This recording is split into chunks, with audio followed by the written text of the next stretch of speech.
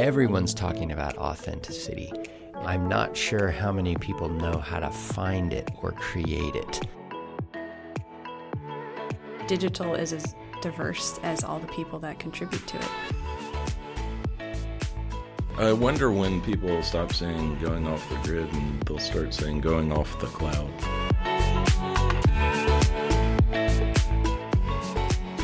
Hey guys, welcome to the Design of Experience, conversations about the ideas that make us feel a tribal devotion to the things we love. Today we are going to continue our conversation from our previous episode because we had so much fun with our guest, Matt DeVille, in talking about the digital world. What is digital? How do we interact with digital? Everything about it. And we kind of had a lot of fun talking with him that we realized that one episode could not contain all the talk about digital. Matt, welcome again. Hello. Thanks for having me back. Yeah, and just as a reminder, Matt is our VP of Digital here at 15.4, and we were enjoying last time talking about all of his analog parts of his personality, which are super cool. Definitely check out that episode if you haven't listened to it yet. Last time, we ended the episode with Steve and I trying to define digital, which we both defined in our own ways, and I don't think we quite harnessed it, but that's kind of the mystery of what's going on. So I would like to start, if it's okay with everybody, with Matt DeVille giving us his take on what digital is. So I think last time I did say it was vast. And to quote Whitman, I am vast, I contain multitudes. Digital is vast. It's a lot of different things. And that's part of the manifesto, is just breaking it down. It means different things for different people. It means different things for different brands. Brands are free to engage how they want to, whether it means that they have a website, they have some kind of CRM or Salesforce, HubSpot, Pardot or something. For some people, that's all that digital is. And Matt, I have a question for you. Good. So we're referencing Manifestly Digital, which in the last episode we let people know that it's a manifesto written by Matt for our company. So I have And it's available online at manifestlydigital.com. Manifestlydigital.com. That's manifestlydigital.com. Oh my gosh, that was literally like a spur of the moment advertisement just dropped into the middle of our podcast. Thank you. Exactly. Thank you, great. Steve. Thank you. You're welcome. Okay, so yes, manifestlydigital.com. You have 3 kind of bold statements on your website that when I first saw them, I was kind of like, whoa, what is he talking about? So I just would like to get your insider perspective on these things. Yeah. So you're not the only one. But again, because it's a manifesto and manifestos are supposed to be bold and outrageous, I allowed myself to have a little bit of freedom. And, I like to read things like I mentioned in the first chat, post-structuralism, which, most people probably don't know what that is, but it's after structuralism. So, structuralism happened and then people said, that's boring, I want to be freer. So, I like a lot of these philosophers. So anyway, cut to the chase. The 3 statements that have been pretty, actually there's a 4th, but the 3 that have been a little bit more like far-reaching are: we are floating, everything is accelerating. That one's probably not too controversial, unless you actually think time is speeding up, which I think it may be. As a parent of 3, it feels like it is all the time, but that's pretty quotidian. So, and then information is ambient, and so we are floating. And it has each one has a nice little illustration. But it's just this idea that we're no longer tied to our desks. If we need information, it's in our pocket, which could be creepy to think about. But you really don't have to go anywhere. You just reach for your phone, tap in a query, and get the answer. And it's not just the information itself, but every time I put on my headphones, I actually think I'm a bit behind the times because my headphones have cords, so I am tethered to my phone, but I'm not cool enough that I have wireless earbuds. So that whole untethered thing is going further. Steve, do you have earbuds? Like I do. the wireless ones? Yes. Do you feel like you are just so with it because you have those? No, because I have the kind that are connected to each other via a wire that lays across the back of my neck, and they're connected to my phone via Bluetooth. And Toki has the kind that don't have any connection. They're just two completely separate. So that whole untethered thing, the first time you showed it to me, I actually was a little like, what does he mean we're untethered? But then I started to notice that not only the information, but even the devices are no longer tethered. I mean, some of us are more tethered than others, but we're working on it. So, I mean, the acceleration thing, that's obvious. Things are going faster. Sometimes it feels like, and I think because we're wrapped up in this digital world, that sometimes it feels like it's really hard to disconnect. We talked about that in the previous chat. The demand, you write, the demand for always accessible information is growing. Right. And you know, you could argue constantly growing at that. If you think about that hockey stick curve again, you know, it starts to go up slowly, and then all of a sudden it's whoop, right. And it just keeps going and going and going. And just a quick ironic comment about the untethered, you know, how untethered are we really? Like, we're wireless, right? But I would say we're more tethered than ever. Yeah. Which is crazy. Yeah. The last one about information is ambient. It's just the idea, and this was inspired by every time I would see my mother, she'd say, "Oh, did you hear about?" And I'd say, "Yep." "Oh, did you hear about that? Guess what happened today?" "Yeah, I know."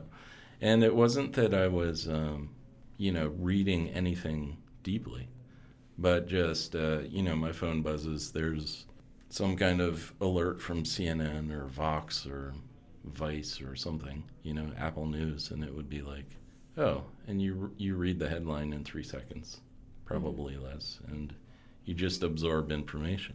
Whether you actually know what happens or you've just read the headline, you're kind of perceiving information. It's just coming to you. You don't have to seek it out anymore. So yeah, those are my 3 sort of founding definitions for digital. Do you guys think that people have different capacities for content? Because I know that I am just definitely a lightweight when it comes to content. This is on your note of information is ambient. I have such a low capacity for intaking content, and so I don't have a lot of those alerts, and sometimes I'm kind of out of the know because I know my capacity. But other people are just like content consumers, and they can just crunch through content, and it's insane to me. And they love their newsletters. They love going to their sites every morning, similar to reading a newspaper. Do you guys think that that's kind of person by person, or is that more of, where they're at, or how accelerated they are? Yeah, I mean, I'm always amazed just being around here, being around the shop here and listening to everybody talk about all the different series you can watch and music that's out there and podcasts that are available. I'm like, how do these people consume all that content? I can't, there's just no way for me to keep up. And I always blame it on a generational gap, since I'm the oldest person in the office. But yeah, I mean, evidently there are, I think, we spent a little time with my niece this weekend, and she was getting ready to take a trip to Europe, and she said several of her friends had said, I can't wait to see your posts. And she said, well, there won't be any, because her goal is to not post anything in 2019. Like, she's going off the map. Just going off the grid. She has deactivated her Facebook, and she is not going to post to Instagram unless it's something like, life-changing, important. Yeah. I wonder when people will stop saying going off the grid and they'll start saying going off the cloud, I'm going cloud-free, I'm going back on the grid of life. Right. I'm tapping into the primordial sun, which we know is life, which is not connected to a computer. Yeah. Yeah, I could see that. Wait, what was the question again? The question is, do you think that people's ability to intake different amounts of content, do you think that's a kind of just how people are wired, or is it how wrapped up you are? I was just kind of making fun of myself. I'm a very low capacity content person, and I am like you, Steve, amazed at how some people can keep up with so much content. And I wonder, is it just me? Am I just wired with low capacity, and other people are high capacity? Or Right. is it a choice? Is it a rhythm that you get swept up in and you don't realize it? Just Or is there a question of level of comprehension that maybe our listeners could write in and ask or inform us?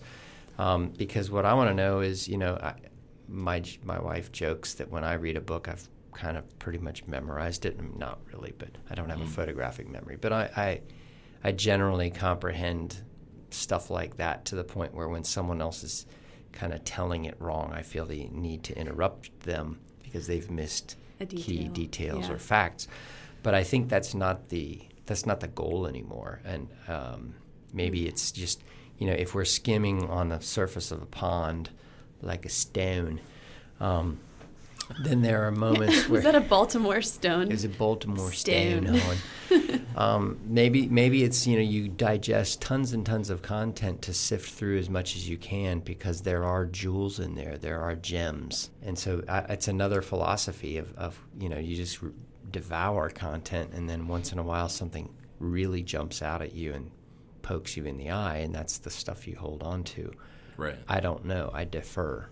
Well, and I think the thing is, the old usability rule, they always would say, the gods of usability, they would say, people don't read on the internet, they skim, they scan. And that's true. And, I don't, when I read the headlines, it's more like just a millisecond, and perceiving it. So, but in terms of appetites for content, I think it varies a lot. I often think, young folk, young folk, they're all on Instagram, but they're not. They're not all on Instagram. I know a lot of people who aren't. I don't know why they aren't. It's a cult. I want them to join. I want to see their photos. It annoys me that they're on Facebook, but not Instagram. Yeah. But, I know plenty of people who just don't participate at all, and that's fine. My morning routine usually includes sitting, eating a bowl of cereal, reading the New York Times. But I find that there's less and less, and maybe it's the political climate, and we're getting into too many topics here, but maybe it's that I find just there's so much out there now that it's not interesting to me. Whereas I used to be able to, sit down with an Atlantic and read the entire magazine, and they are written like essays, those articles. They're not short. Yeah. They're, you don't skim. You have to read. Yep. Now that's gotten harder. I just find myself flipping past dozens of articles, and once in a while I'll find something about like giant cargo-sized drones getting ready to deliver hundreds of pounds of packages. And I'll stop and go, ooh, that sounds kind of interesting, but a lot of the meatier, probably more important world affairs, I find myself just glazing over, and I think that's probably bad. It's a good observation nonetheless, because we're all here just trying to dissect what digital is and how we navigate it every day and how it affects things like reading the news.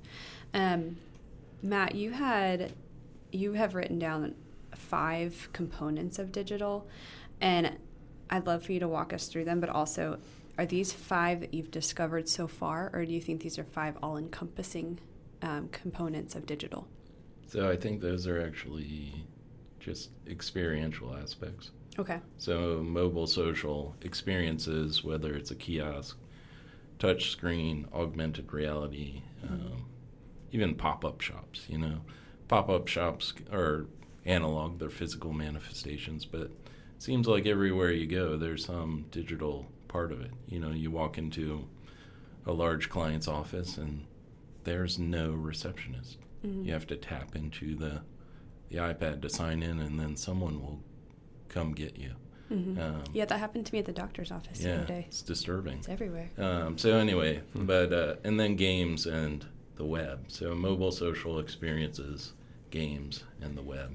And I think gaming is something that, that's probably one of the things I have the least experience with. My son just got a Switch, and he can chat with his friend who lives on the other side of town while they play Fortnite. And, so that's bizarre to me. But that's part of the digital lifestyle. So it's maybe other side of the coin definition of digital that goes back to something I said in the previous episode. Digital is how we connect with everything that isn't just literally right in front of us. Right.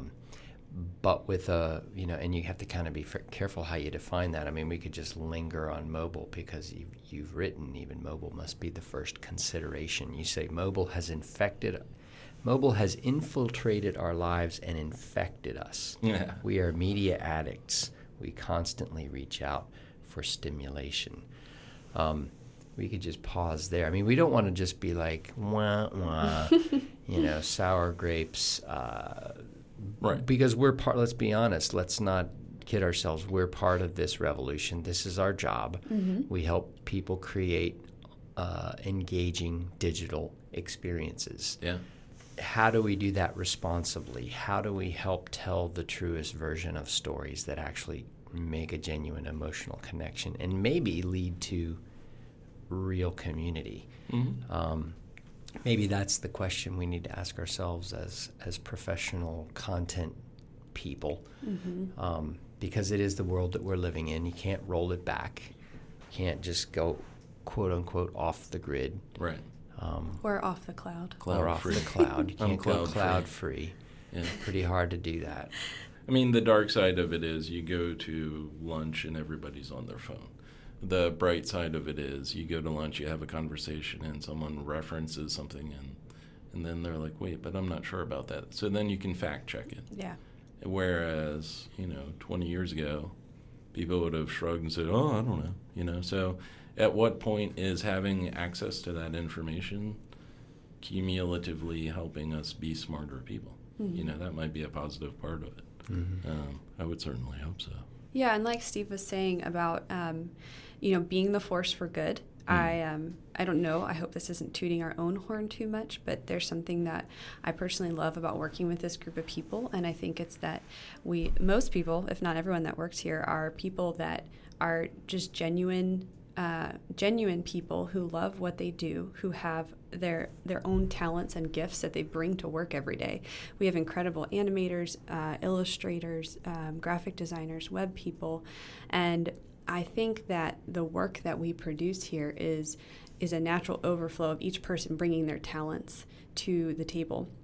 And when I see our messaging workshops or people working with clients to dig up the truth behind the brand that helps the brands realize what their message is for good, I think that's where the choice comes in to be a force for good, because we are, like you said, Steve, this is the era that we're in. There's no rolling it back. But I think it's a choice as to what do we do with the things that we are good at and apply them to what we do at work, and how do we make digital a positive, good experience for people? Like, how do we make business for good?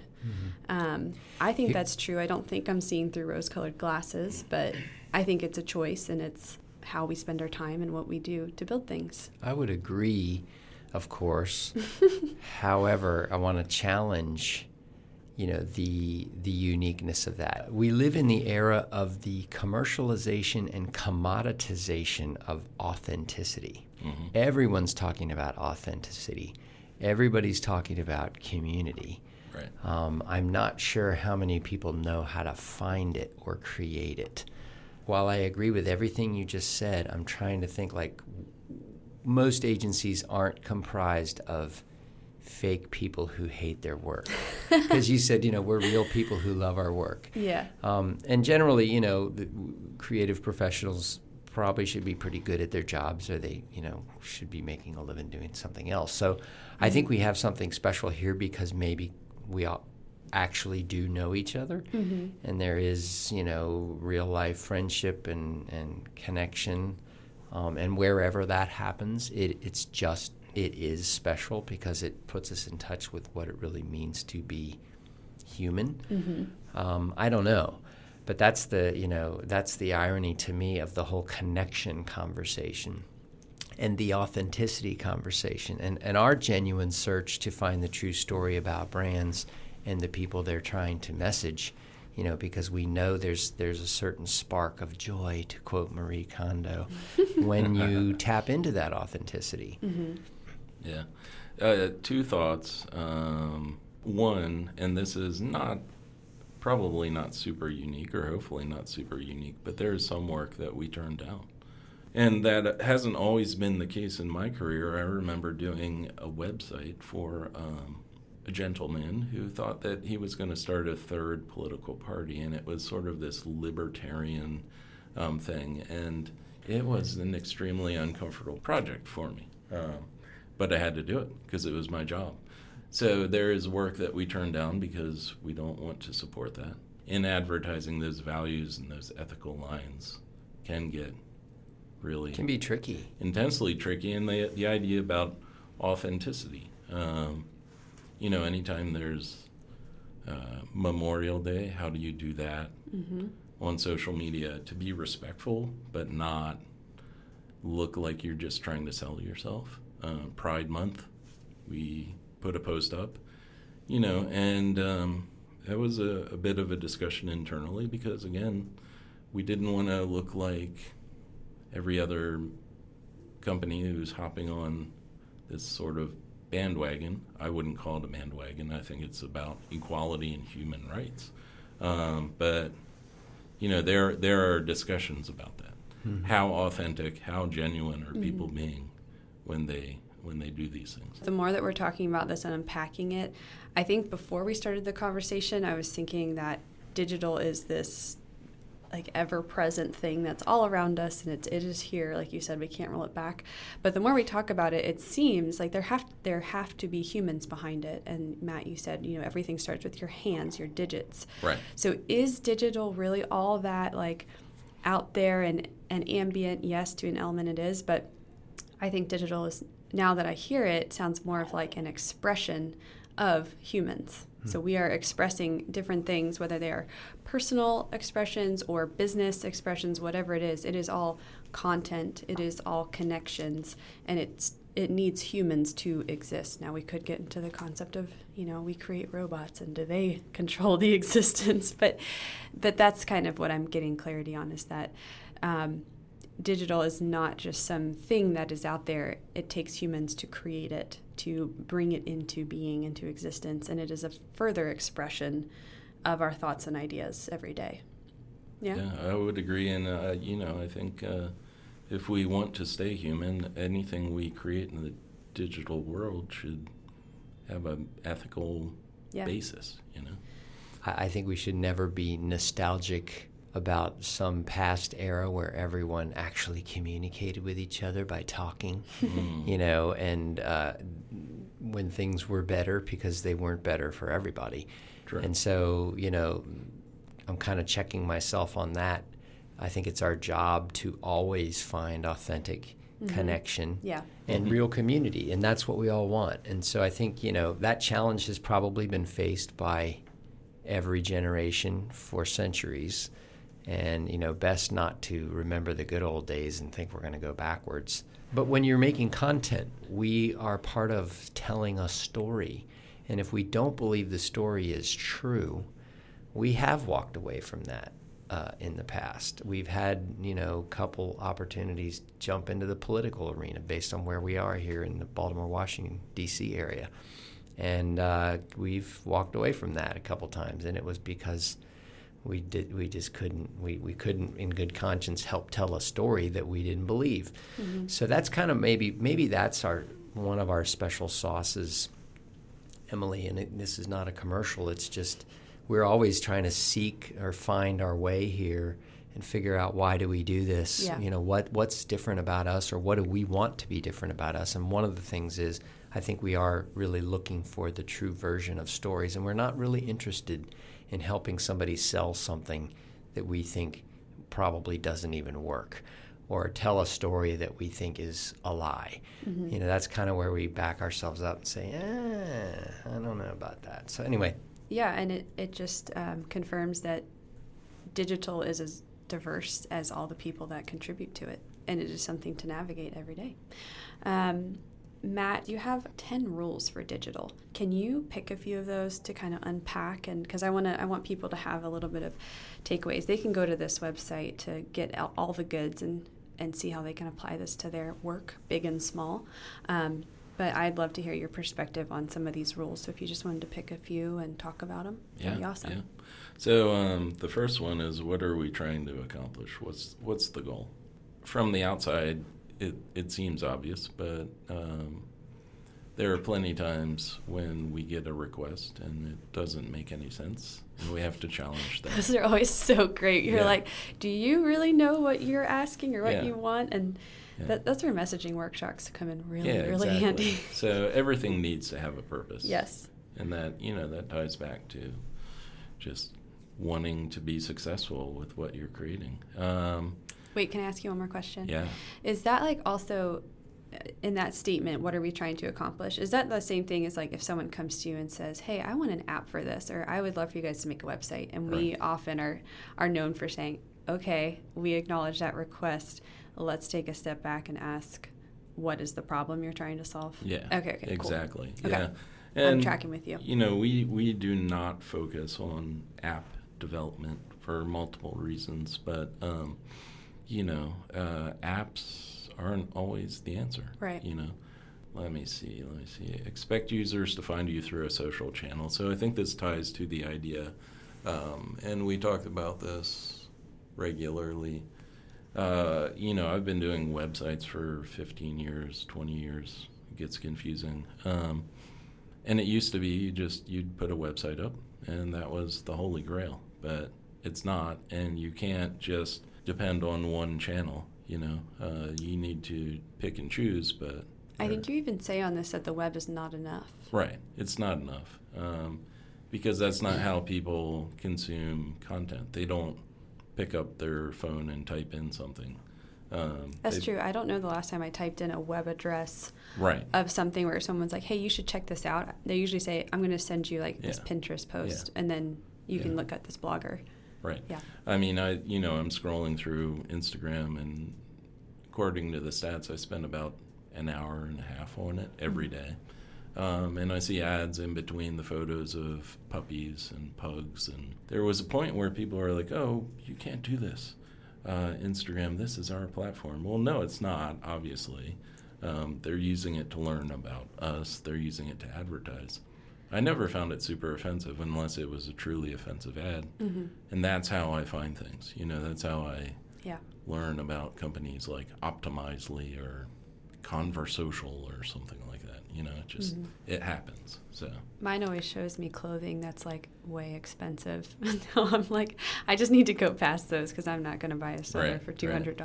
That's my They own know thing. how to put stuff in front of me that they know I like, and I like to see the ads for about the first 10 times, and then Yeah. I've recently a lot I've been saying, hide this ad. And then they give you the reasons, why do you want to hide this ad? And it's because I see it too often. So I'm going to let my ADD Go for it. overwhelm the moment. I think, there are 10 really cool rules that we could either talk about, in a few more episodes, or you could just go to manifestlydigital.com, to get the rest of them. I'm kind of interested in, Emily, we're looking at your notes because you're our esteemed producer. And I'm looking at a couple of questions that you have for Okay. us, and it might be a good time to go to close because we're running a little long. I see Josh looking at us. Okay. One of the questions you asked, a couple of good questions here. I'll just skip to one of them. What is available to you digitally, but you prefer analog? That is a good question. And I kind of want to hear that answer. I'm interested. I mean, books, obviously. I can't read on the device. I mean, I can read websites because I skim them, but, I need to be able to take notes, fold pages down. And also art. Art is great, and there's an amazing amount of art online on different platforms. But then nothing beats, going to the BMA or going to DC and walking around the gallery. Mine is very specific. It is not just shopping, it is grocery shopping. Because to me, grocery shopping is one of the most fun things to do. And I know some people think I am crazy for that because some people dread that task every week. I love grocery shopping. And I know that there is, Peapod and Amazon Prime or Amazon Prime Delivery and Instacart, which all I think are cool companies. But I very much love the grocery shopping experience, and I've talked about Whole Foods before and how much of an advocate I am for Whole Foods. and Wegmans. But it truly brings me joy to go into the store, feel everything around me, look at everything. And if I were not able to do that every week or so, I would be sad. But I could order. I can appreciate ordering groceries for someone who does not have the luxury of time to do that, or other things. That is a cool phenomenon in itself. That's an interesting, I think that's probably one of those connections that obviously Amazon thinks something's going on with that, or they wouldn't have acquired Whole Foods. Yeah. They're not looking for it, it's a very interesting juxtaposition for me, because a company that has made delivery of everything from your, you sit at home, order what you want, it comes to your house, and they've made that ubiquitous, but they're still doubling down on a bricks and mortar retail experience where you can actually go and pick up an avocado before you buy it. I think that's definitely very, very at interesting. least a few avocados. I know for me, simply conversation is something that I prefer analog. That is a good one. I just, even with our kids who don't live in the same town, my wife and I will talk to our kids any chance we get, and we'll do it on the phone. But I find I have a limited threshold for phone conversations because I just prefer to be in the room. Mm-hmm. Whereas if I'm in the room with people that I like or love, I can go, till it's over. Wait, what about music?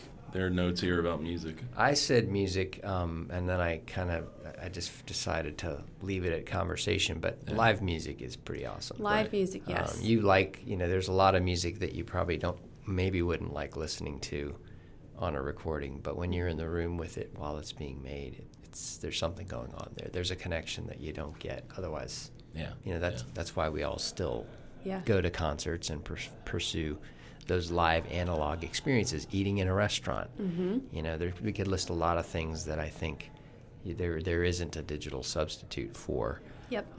Or maybe the digital version is clearly lesser of an experience. Guys, this has been great. It's gotten the gears turning in my head. I feel like I'm now leaving with more questions than answers, but that's an okay place to be. It's a rabbit hole. Matt, thanks so much for being with us for 2 episodes. Hey, thanks for putting up with me. I know I'm difficult. I don't know, Matt's kind of a special guy. Might have something going here. Anyway. Man, we shall see what the future brings. All right, guys, well, that's it for this week. We hope you've enjoyed it, and we'd love to hear your thoughts on digital as well. I think what we've determined is we don't know what the answer is yet, but we work towards it every day. Thanks so much, and we will talk to you guys again really soon.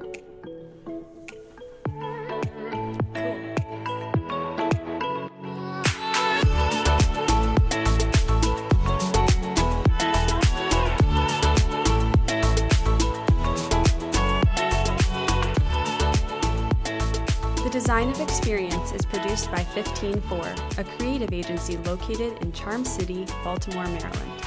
Produced by Emily Wolf, engineered by Josh Frisch, with story and creative development by Matt DeVille and Steve Smallman.